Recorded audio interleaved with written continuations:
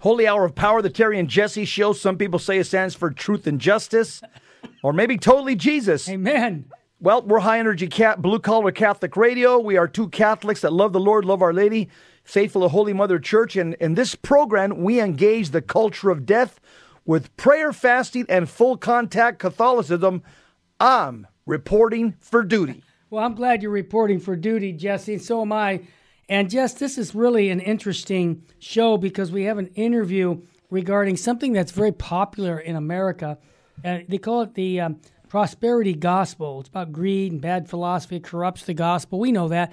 But a gentleman wrote a book on this, and we're going to be interviewing him about just that. Also, we're going to get back to the point about Bishop Strickland and his statements regarding the SSPX, that they're not in schism, and also that Pope Francis is undermining the deposit of faith, and get that squared away, and much, much more. Jess, I have a good news, good to know file. This is kind of interesting. CNN, they had the ratings. They're well below Newsmax ratings, and this is the first time this has happened. So I see things getting better and better where people aren't putting up with liberalism. I was at a baseball game my son took me to at Dodger Stadium. Another good sign, the Bud Light beer, nobody was buying it. And I mean, there were stacks of it back behind the store there where they were selling it. And I'm wondering, Jesse, maybe people are saying, I'm having enough of this woke culture. I'm not going to support it. So those are all good signs. And also, good to know file, Bishop Daly of Spokane, Washington, believe it or not, Jess, he went to school with my wife at USF. And Father Fesio had a big influence on him. Well, what he's doing is he's supporting the NBA legend John Stockton regarding his support for this football coach. The school fired him, Washington State University. Why? Because he refused the COVID jab. And so now Bishop Daly is standing with him saying he has a right to do that. And, Jesse, I don't see too many bishops doing that, so I want to just say thank you, Bishop Daly, for standing up for what's right. Wow, that's good news. You know what, Terry? The long-awaited report by Special Counsel John Durham. Yeah. His task was to look into the FBI's investigation of the Trump campaign for Russian collusion. Yes. It was released on Monday, and he concluded that the FBI should have never launched an investigation into the Trump campaign. Surprise, Jesse. Yep. John Durham, the special counsel, the 300-page report found a damning conclusion. He said this, quote, based on the review of Crossfire Hurricane and related intelligence activities, we conclude that the department and the FBI failed to uphold their important mission to strict fidelity to the law in connection with certain events and activities described in this report. Donald Trump was vindicated of those false charges against him, Terry. Let me ask you a question, Jesse. Did those charges at the time affect the election in any way? Question. Entirely. Of course.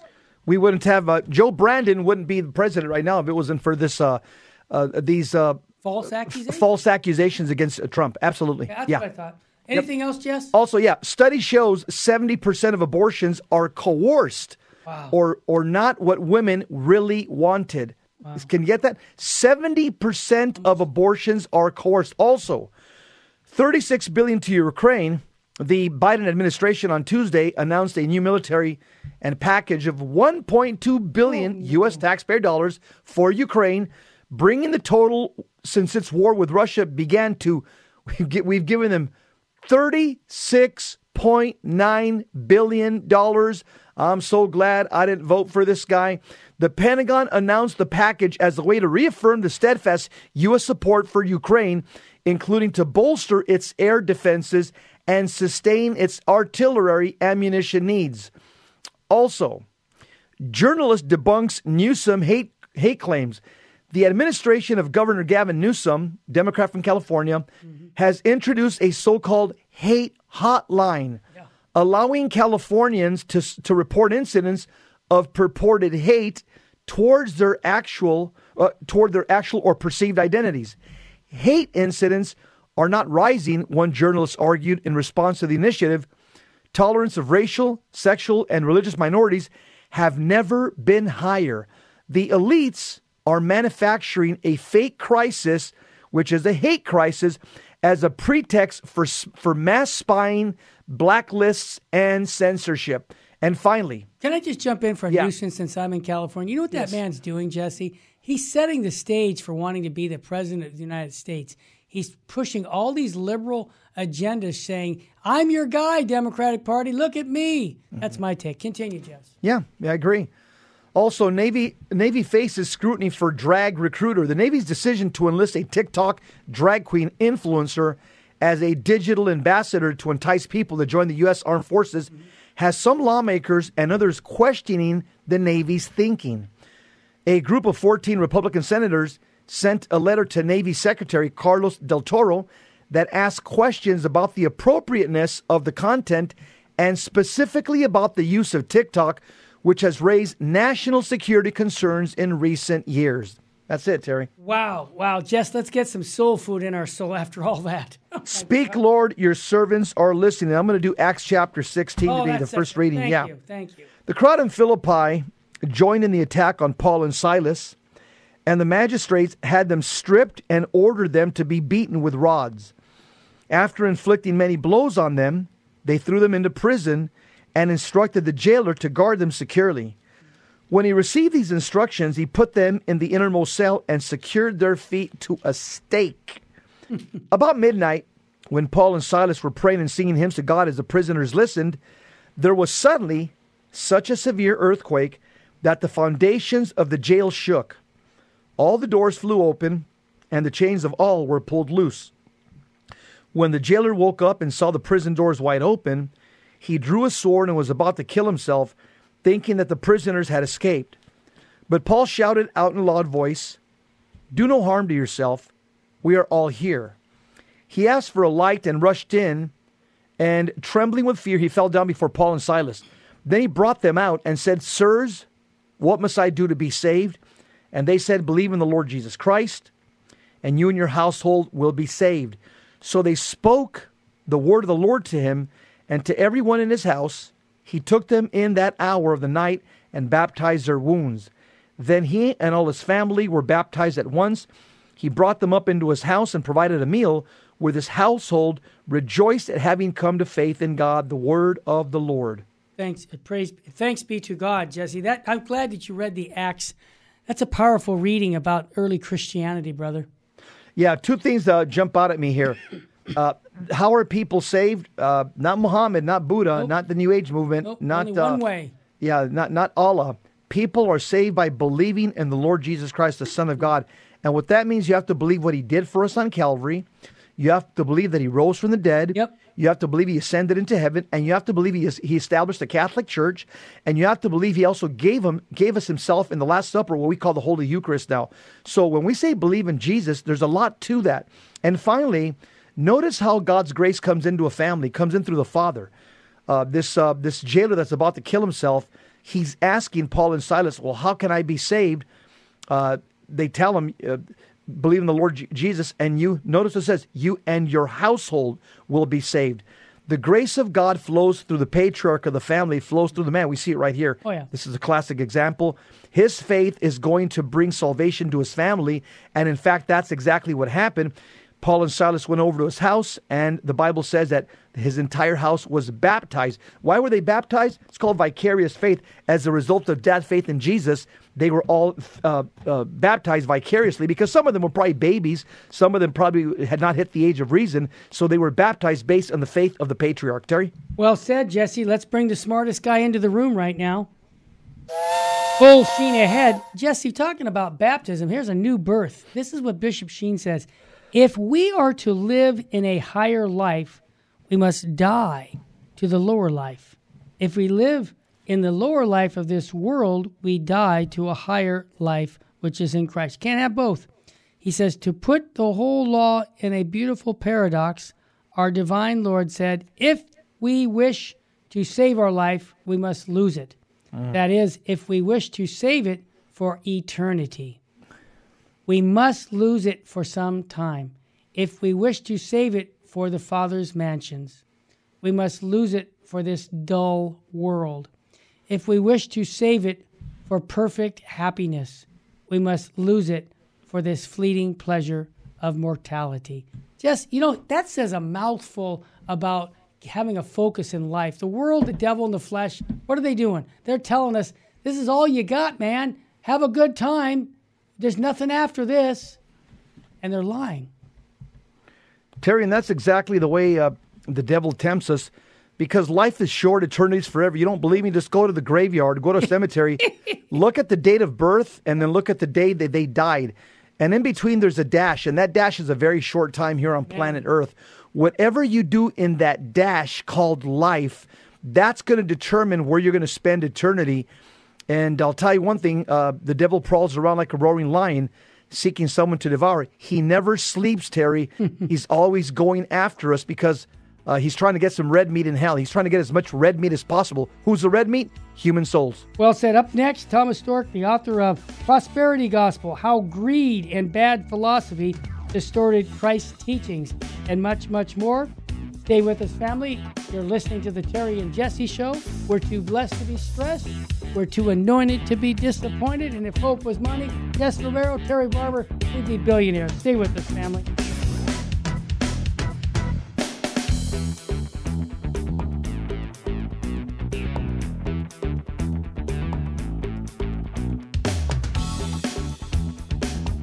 We're back. Go ahead, Jeff. You got it. We're waiting for Thomas Storck. He's a 10 author. He just came up with a book. It's called The Prosperity Gospel, How Greed and Bad Philosophy Distorted Christ's Teachings. So we're waiting for him to connect through Zoom. I want to make some comments, and my engineer will tell me when he's here. Yeah, when he connects. So what is the Prosperity Gospel? Most of you have seen the TBN channel, or at least you've Trinity. You've passed by it, when you're with your remote control. They have large audiences. Everybody there. They're part of the Prosperity Gospel. They're called also like health and wealth gospels, right? And they're high in emotion.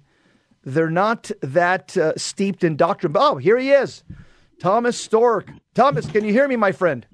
Yes, can you hear me? Yeah, I can hear you, Thomas.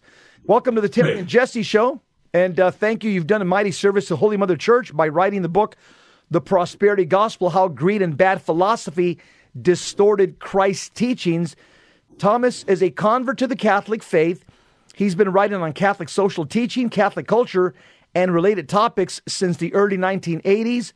He's an author, translator, and editor of 9 previous books, and of numerous articles and contributions to collected volumes. He's got an undergraduate education from Kenyon College in Ohio and an MA from St. John's College in Santa Fe, New Mexico.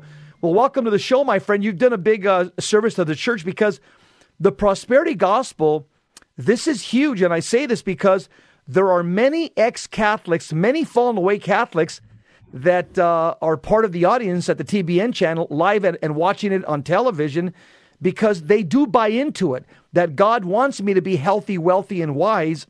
And so I'm glad that you've answered this question for Catholics.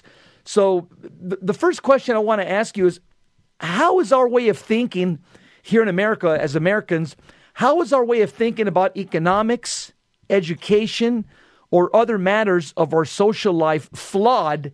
And how does it basically lead to the Prosperity Gospel?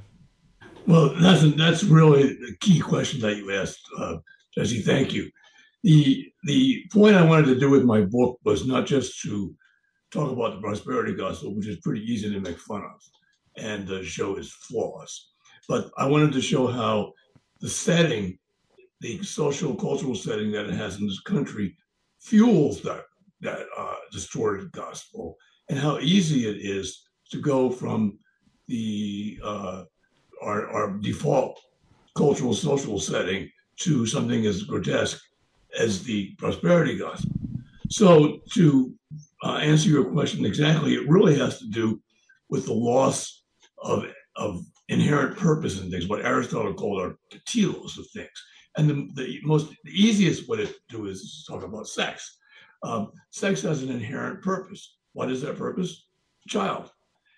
This is not a purpose that whether or not the parents want the child, whether or not those engaging in any kind of sexual activity want it. This is the inherent purpose of sex, and we can't change that. It's just built in to the process.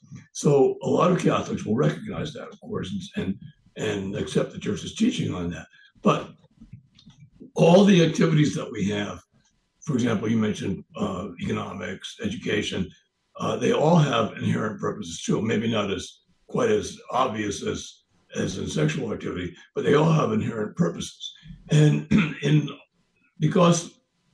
largely because of the philosophy of John Locke, and for other reasons too, which we can talk about, this inherent purpose of things has been forgotten. And so we have in this country the idea that we as individuals can come up with whatever reason for doing something we want to. And this is most infamously recorded in that statement, which I'll read it right out of the book, so I won't paraphrase it, by Justice Anthony Kennedy in the Planned Parenthood case, where he says, oh yeah, at the heart of liberty is the right to define one's own concept of existence, meaning of the universe, and of the mystery of human life. Now, some people might say, oh, that statement just came out of nowhere. That was just something product of the 1990s. And yeah, in a way, but actually, I would argue, and I argue in the book, that it goes all the way back to the 18th century and the founding documents of the country. The right to life, liberty, and the pursuit of happiness is understood as pursuing happiness in whatever way you want, whatever makes you happy. And if one thing makes you happy, then that's fine for you. Something else makes me happy, that's fine for me. And at the societal level, we're supposed to ignore all that. We're supposed to have what's been called an empty public square, where we just simply get along with treating each other, tolerating each other with liberty, but each individual actually comes up with his own meaning. Tom, let me ask you a question. So let's go back to John Locke and his political philosophy, because in your book, I guess you maintain that he deeply influenced the way Americans think about politics, law, and nearly everything else. John Locke, it goes to show you, bad philosophy breeds bad theology. And was John Locke would he be considered one of the Enlightenment philosophers, or was he pre or post that? Yeah, he was definitely one of the Enlightenment philosophers. And in the English-speaking world, certainly the most powerful, most influential, and possibly you could even say he's influential on the continent, because someone like Rousseau came much later than Locke. Locke died in the early 18th century, and Rousseau didn't write his famous book, The Social Contract, until about 50 years later. So Locke was definitely extremely important, and his political philosophy, as you can expect with a philosopher, his political philosophy presupposes his metaphysics, which were nominalist metaphysics. And in nominalism, all you have are individual things, and necessarily there for you, human beings invest meaning as they want. But his political philosophy has been extremely influential in this country. I mean, Justice Scalia, and unfortunately I couldn't remember what the opinion, but Justice Scalia cites him as saying John Locke was the tremendous influence on the founding generation of the country. So would you say, John Locke would be in philosophy to the secular humanist what St. Thomas Aquinas would be to the Catholic in terms of in terms of gravitas, correct? Yeah, the interesting thing about Locke is that he doesn't, unlike the continental philosophers like Rousseau or especially Voltaire say, he doesn't appear to be anti-religious. He actually wrote a book, a letter on toleration, in which he was recommending religious toleration. And it seems like, oh, this man is very pro-religion. But he only is pro-religion if religion is reduced to kind of a nullity, has no influence on public policy. So, for example, he gives an example in his book. He says, suppose that there is a sect that believes in sacrificing sheep, and there was a disease of sheep, and the government decided that they couldn't have any sheep just being killed right now. They had to preserve sheep. Well, what happens in that case? these religious sect has to give up its religious practices. It can't. The state trumps religion, and that's basically for Locke. That religion is a private thing. As long as you're not disobeying the law, that's fine. You can do what you want. But as soon as the law infringes upon you, then you're stuck. You have to, whatever religious sect it may be, whether it's the Catholic Church or some weird tiny little sect, they have to kowtow to the government. Well, Thomas, it seems like that's exactly where we're at right now in 2023, what you just described. Let me ask you a question. So why has the United States been such fertile soil for Locke's ideas? Is it because we become kind of a secular country? We've basically kicked God out of the public square, right? Well, yeah, but it's not. We have done that. But the roots of that go, again, back to the 18th century. Okay. And one of the things I mentioned in the book was that in Europe, willy-nilly, you have all kinds of reminders around you of the Catholic ages. You have, even if these buildings, for example, monasteries, cathedrals, even if they're in ruins, they're there to remind you that, there was another order, there was another way of life. And you have, like, for example, with the recent coronation in England, some of these coronation ceremonies, many of them go back to Catholic ages. And you have the same kinds of things, leftovers from the Catholic way of life in Europe. Now, they don't have a lot of meaning, but they do serve as a kind of a counterweight. Whereas when the Protestants came to this country, they were mostly the more radical Protestants. The Church of England, is true, was influential in the southern colonies, but in the colonies that had intellectual weight in this country, New England, they were the more radical Protestants, and that's why the Protestants in this country are they splinter all the time. They just so many sects, whereas you wouldn't have that in Protestantism in Europe, where you have generally even state churches or monolithic churches that have some kind of coherence. Whereas here, anybody can set up his own church. Tom, briefly tell us about the inherent purpose or telos of Lockean ethics, and the inherent purpose or the telos, right understanding and the use of it from a Catholic perspective. Can you give us the Lockean perspective and the Catholic perspective on a right understanding and the use of it?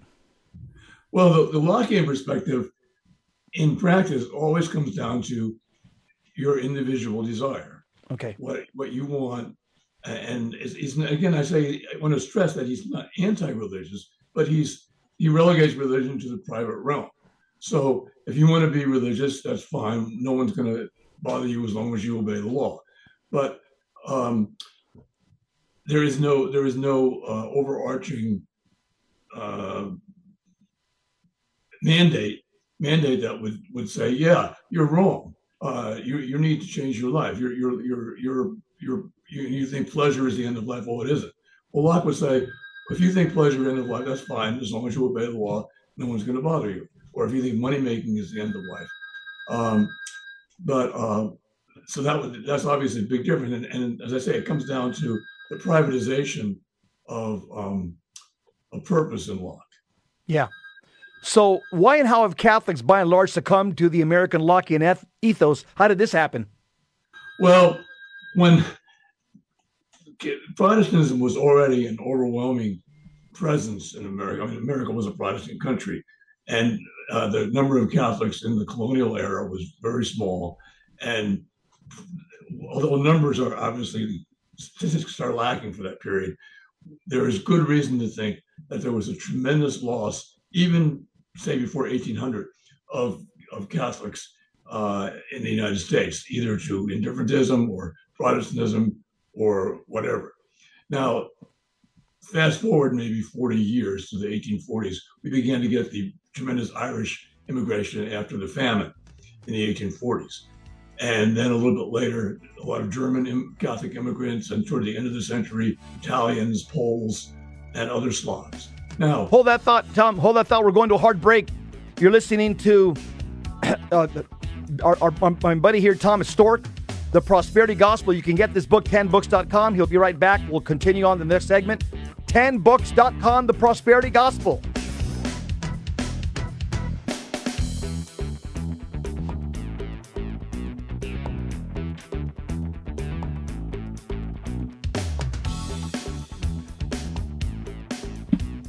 The Prosperity Gospel, How Greed and Bad Philosophy Distorted Christ's Teachings. You can pick that book up at tanbooks.com, tanbooks.com. The author, Thomas Stork. Get that book. This is something that's impacted America, and Tom is explaining how this false gospel, this distorted gospel, has affected every single one of us by and large. Tom, I was asking you about how the Catholics have by and large succumbed to American Lockean ethics, and I also want to ask you, how does the social doctrine of the Church offer a comprehensive way of dealing with a Lockean cosmology in which purpose has been reduced to the level of individual desire, what feels good to me here and now? Well, as far as the first question, I was sketching about the Catholic immigration in the 19th century, but to be brief with that, by the time Catholics began coming here in large numbers, starting in the 1840s, Protestantism was already in control of the establishment. And originally, most of the Catholics who came were poor, not well educated, and the Church was just struggling to provide the most basic administration of the sacraments and a little bit later Catholic education. There were a couple of attempts to compromise and have Catholics, for example, in New York City, Archbishop Hughes insisted that if they were going to have the Bible in school, the Catholics, children be allowed to use the Douay Bible, Catholic Bible. But no, the school board wouldn't have anything to do with that. They had to read the Protestant Bible. And eventually, after the Third Conference of Baltimore, the bishops decided to set up their own school system everywhere in the country. But the Church was just struggling to provide the basic needs for Catholics in terms of the sacraments. And to be honest with you, a lot of Catholics didn't perceive the problem. And then you had the Americanist controversy starting in the 1890s, when you had a number of bishops, including Cardinal Gibbons, and especially Archbishop John Ireland of St. Paul, Minnesota, who were actually trying to Americanize immigrants. And they were not very prudent, and they didn't really have a very good understanding of what was going on. So Ireland especially, you can find incredibly bad quotes of his, where he wants Catholics to sort of lose their Catholic ethos and accept everything about democracy, about the American way of life. That, of course, was not helpful to avoiding the kind of thinking that led to the prosperity gospel. Now, as far as Catholic social teaching is concerned, this is very interesting because during the same period of the Americanist controversy, Leo XIII was the Pope. And Leo XIII, it was an amazingly wonderful Pope, a brilliant man, and he really saw the needs of the Church absolutely clearly. And he issued a number of encyclicals setting forth Catholic teaching on the social order as kind of a restatement from the 19th century, but he didn't compromise on anything. He tried to explain things to people, but he didn't compromise. The state, for example, in Leo's, the state as such has duties to God. It's not just you have a duty to God and I have a duty to God, but the state has a duty to God. The state has a duty to sponsor worship of God, not in the sense of holding mass or anything like that, but the state has a duty to acknowledge God and acknowledge the true religion. And Leo XIII was very clear on that. And even in a letter to the American bishops, he said, well, the Church is doing well in the United States. That's true. But she would be doing even better if the state supported the Church and didn't try to be religiously neutral.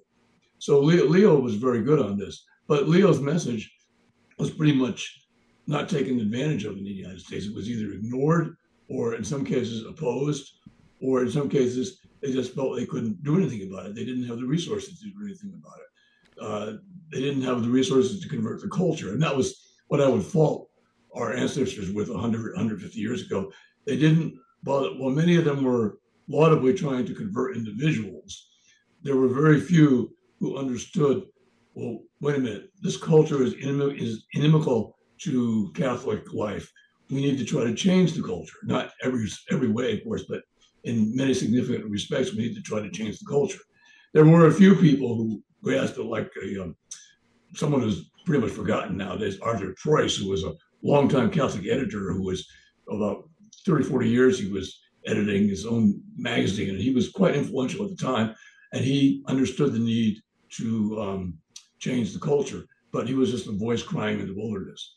In general, German Catholics had a better understanding of German American Catholics had a better understanding of what needed to be done, but they tended to gather in enclaves where they spoke German, and they alienated the Irish. They really annoyed the Irish, and and then after World War One, when World War One came along, the whole German, very powerful German infrastructure was kind of destroyed because of us being in the war against Germany. Thomas, so the goal of the Catholic is to bring in, usher in the social kingship of Christ. And you've already kind of given us the role that religion played in American life. You had Catholics and Protestants in this country vying to influence the culture. Would you say that the Protestants influence the culture more than the Catholics? And what does it mean to convert a culture? How does that differ from converting individuals simply as individuals?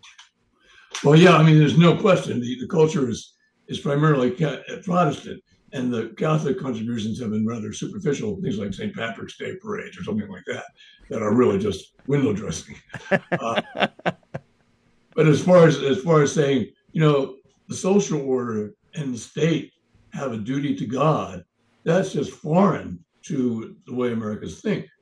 And so we had really zero influence in that respect. And this is not anything new. This goes back into the 18th, 19th centuries. Now, how do you convert the culture? Well, it would have been very difficult to do it at the time because the church's resources were pretty meager. But where you would start would be converting Catholics. You would have to work with the Catholic body as it is, and say, look, we love our country, we have duties toward our country, but nonetheless, we want to make our country better. We want to make our country Catholic, and not just Catholic in the terms of individuals are Catholics, but we want to make the whole ethos, the whole culture Catholic. And that would be the first thing. What we have to do is try to convince Catholics to do this. There was a convert, a Columbia University history professor, Carlton Hayes, who came into the church in the early 20s or around there. And he in a speech he gave in the 20s, he said, the Catholic Church, despite the amazing increase in numbers, has had very little influence on the culture, on the general culture.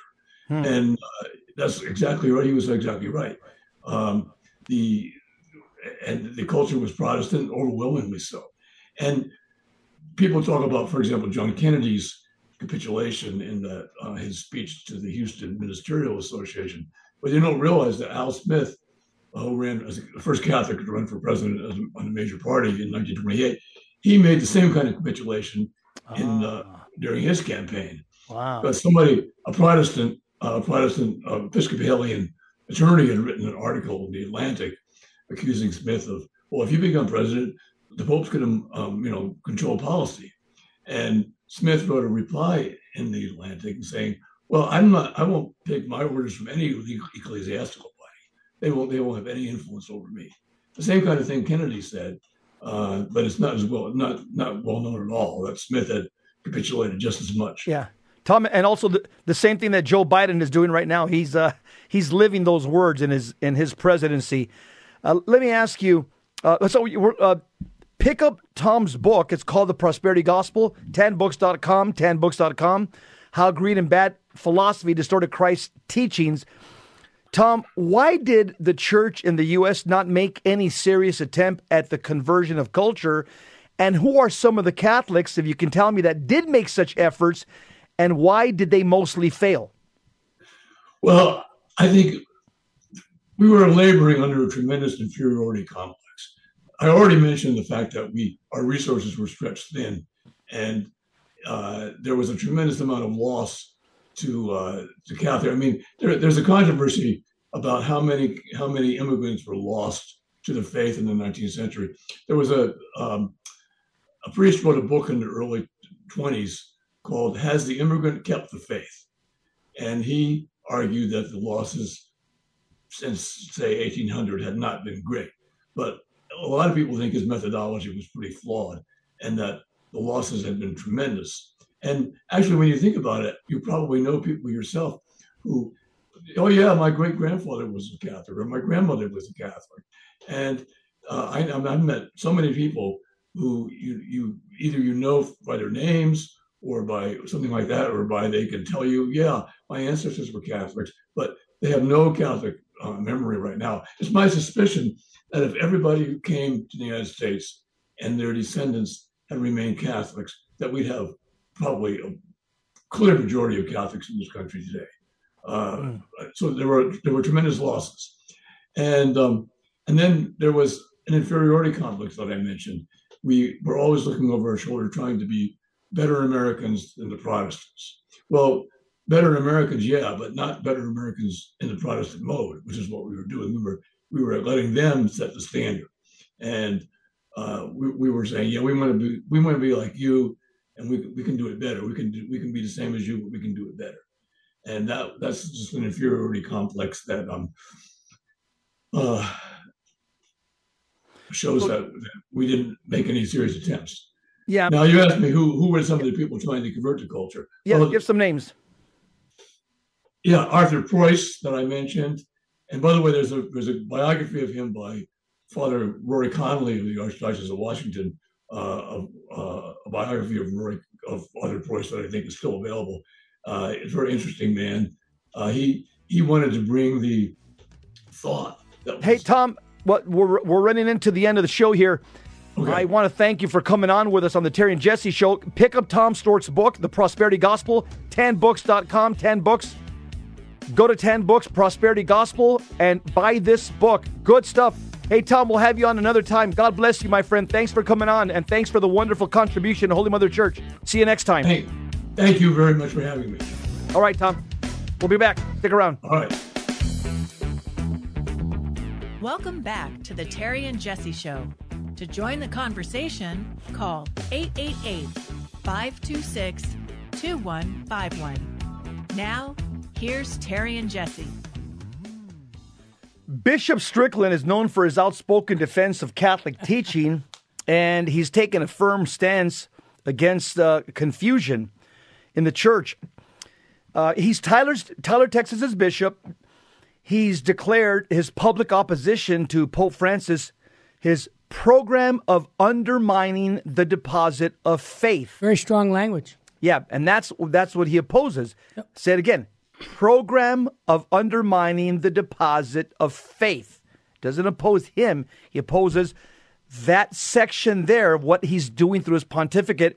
He's done this as a part of a series of tweets in which he also changed his position regarding the Society of St. Pius X. I guess he spoke to Bishop Schneider. He did. I'm assuming, and Jesse, Virgin Most Powerful had a role in that one, brother. And I figured that. And the reason is because Bishop Strickland communicated with us directly, and with Bishop Strickland and Bishop Snyder knowing each other because of the Virgin Most Powerful radio shows we've done, he was able to communicate directly with Bishop Snyder, and humbly he said, you know what, I stand corrected. So I just think you got a humble bishop, but you also have a bishop who will speak the truth, and even though he's going to pay a big price for doing this. Yeah. And so Bishop Strickland, he's well known to our audience. Obviously, he's on our network. Yep. He's also well known to LifeSite News, Church Militant. Yep. And he's an outspoken defender of Catholic teaching. Yep. And he's taking a firm stance against the confusion in the Catholic Church. Really, that's coming from the Synod of Synodality. That's where it's coming from. That's exactly where it comes from. Yeah. And he, in a Twitter post on May 13, Bishop Strickland doubled down on his prior rejection of a view held by a Catholic podcaster, Patrick Coffin, namely that Pope Francis is not the real Pope. Bishop Strickland wrote this: "Please allow me to clarify regarding Patrick Coffin has challenged the authenticity of the Pope Francis. If this is accurate, I disagree. I believe Pope Francis is a pope, but it is time for me to say that I reject his program of undermining the deposit of faith. Follow Jesus." That's my position as well. Mine too. Personally, yeah, he's the pope. Once that white smoke went up, Yeah, Whether you like it or not. I mean, I'm whether sorry you- to have to say that. Exactly. Guys, And I have a lot of friends, Patrick Coffin being one Yeah, of them, and Dr. others. Ed Mazza. I don't agree with him. They have a different position. I disagree with them, but we're still friends. We just have we vehemently disagree on this issue. Mm-hmm. He's the Pope. I just think he's not the best Pope we've ever had. So Strickland's original message has had been to support the Magis Center, which had issued a public statement distancing themselves from Coffin due to his views regarding the vacancy of the papal throne. Father Robert Spitzer, president of the center, had given an interview with Coffin before learning of Coffin's position. Father Spitzer subsequently withdrew his connection from Coffin publicly. It says here, Yeah, Bishop Strickland supported, saying that I joined Father Spitzer and fully endorse his stance regarding any statements from Patrick Coffin regarding Pope Francis. And shortly after, the Tyler-based prelate issued a message of warning about the conflicting voices and urging instead that Catholics always turn to Jesus. Some hours later, Strickland issued another message warning against attending the SSPX. He described the SSPX as one of the schismatic movements, which alongside the Sedevacantists were an injury to the body of Christ, no matter how well intended they are. We must fight for total unity, not just aspects of Catholicism. The Texas prelate was swiftly criticized by many online, with Catholics pointing out the number of statements from various church officials defending the SSPX is not in schism. And so, Terry, you probably know a lot more about all of this. Yeah, I do. But all the backstory. I do. But I mean, the bottom line is you got a humble bishop who said, look, if you can show me that they're not in schism, which Bishop Athanasius Schneider did, he says, you know what? I can eat mud. I can say I'm wrong. He always says this on our radio show. If I'm wrong, please tell me right on the air, Terry. If I said something that's not what the church teaching. Now, how many bishops do we know, Jess, or even in the church, who will humble themselves when they say something wrong? I wish there were more, but it just shows me that Strickland is the real deal, and we're just blessed to have him on our network. And I would say pray for him, because what's happening right now is he had the guts to say what most bishops would never say. And I'm going to say this, Jesse. I think he's going to inspire more bishops and priests to speak up about this Senate that's coming up on synodality and criticizing it more, because it's not part of the deposit of faith. And I'll just say this right on the air. This is going to shock people. Yeah, they say they're going to give Bishop Strickland, are you ready? Notice that the nuncio, tell him about Bishop Strickland saying, something like this about the Pope. Well, this is the same nuncio years ago at the bishops' conference, wagged his finger at him and said, Bishop Strickland, we're watching you. Stop talking about the deposit of faith. There is no deposit of faith. And what has Strickland done? Just the opposite. He keeps talking about the deposit of faith because he doesn't really care, Jesse. It's the truth that sets us free. If he goes down because he's speaking the truth, oh well. You know what he said? On the 13th of May, Our Lady of Feast Day of our Fatima, he said, that's what when I spoke about this, and you know what? I'm not leaving. I'm not gonna go down quietly. He said, if they're gonna have to force me out and say exactly why they're gonna get me out, because I'm not leaving. And I thought, man, Thomas More, these are the guys that are just a handful of bishops in history who are willing to stand up in spite of persecution. That's right. And one of the things that as Catholics, we need to learn to stay in our lane. I'll tell you, I have a lot of friends, again, that say that Pope Francis is not the Pope. And the reason I just completely stayed out of that is because I'm just a layperson, Terry. I don't have no authority to make declarations like that. None. And some people were saying, no, Pope Benedict was the real Pope. Well, guess what? Pope Benedict's dead. Okay? Yeah. Yeah, he's dead. And all the literature that Pope Benedict wrote, he was always saying, no, I did step down according to the proper channels. I mean, this guy was a Rhodes Scholar. He knew how to resign. Right. And he says that he did. That's good enough for me. I think a lot of people, Terry, just have heartburn because they do. We're not used to seeing a papacy that's woke. We're not used to that. And so I think a lot of people have cognitive dissonance, and part of their mind just says, no, then that means he can't be the Pope. So in their mind, they just shut down the ability, because A lot of them, myself included, we've been defending the papacy for 30, 40 years. That's right. Doing lectures and seminars and conferences. And so all these verses that we know by heart and the fathers of the church, I think it gives us heartburn when we've seen the Francis papacy, but still, it's just like on a human level. There are good fathers and there are bad fathers. When I was a cop, I took a lot of bad fathers to jail. Yeah. And all the good fathers out there, they've produced good children that have done good for society. It doesn't surprise me. There's always going to be, as Jesus Christ said, good fish and bad fish in the kingdom of heaven, weeds and wheat in the kingdom of heaven. He also said, wheat and chaff. The fact is, Jesus warned us that within the one mystical body of Christ, until the end of time, there's going to be good people and bad people that sit next to each other in the pew, look Catholic, smell Catholic, have received all the sacraments. But some of those people, Terry, again, they just, as John the Apostle says, although they were with us, they were never really from us. And Jesse, I want to we'll just let God decide. Yeah, absolutely. God's going to do the harvest, not me. It's not, I say, this guy's not of the Pope, this guy's not a bishop. God's going to take care of this. I'm just going to stay busy working on my personal holiness. Amen, bro. And trying to evangelize as many people as I can and bring them into Peter's Ark. And well said. And I just want to make two comments. Cardinal Sarah made it clear, a very holy cardinal, that even the Pope can't change any doctrines of the Church, okay?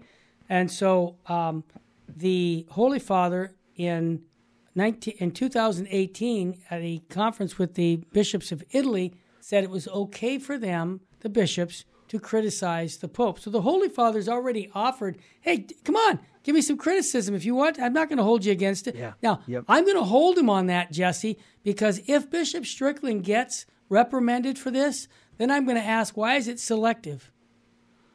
You see, there's only certain guys. Why did Cardinal Burke get canned? Why did Cardinal Mueller get canned? All these guys who spoke the truth of the gospel over the last 10 years, I can name more bishops.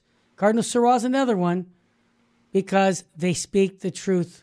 And I think that if Strickland goes down, I'm going to ask that question. Why is it consistent that only Orthodox prelates get taken out when you've got guys that are so liberal teaching that the Bible's wrong about homosexuality running the Senate of synodality? I mean, this is wrong, and I'm going to say it on the air. It's just plain wrong, and it needs to be corrected. And Bishop Strickland, thank you for taking the courage to speak the truth about the deposit of faith. Yep, and the last two popes, Pope Francis and Pope Benedict XVI, both said it. In audiences have said, you can criticize me. That's right, Jess. Okay, this isn't communism. They're not above. They've said themselves in lectures, you can criticize me. Pope Francis has said that. Pope Benedict XVI has said that. The Catechism of the Catholic Church, Canon 212, paragraph 907. Just do it respectfully. Don't use ad hominems, obviously. Exactly. Do it respectfully, but of course, Matthew 18:15 also tells you, if you've got a problem with somebody, a brother in Christ, go and tell him. St. Paul followed that in Galatians chapter 2. He had a problem with what Peter's hypocrisy. So what did St. Paul do? He went up to Peter and he rebuked him to his face. This is the Christian thing to do. It's called fraternal correction. It's part of the spiritual works of mercy.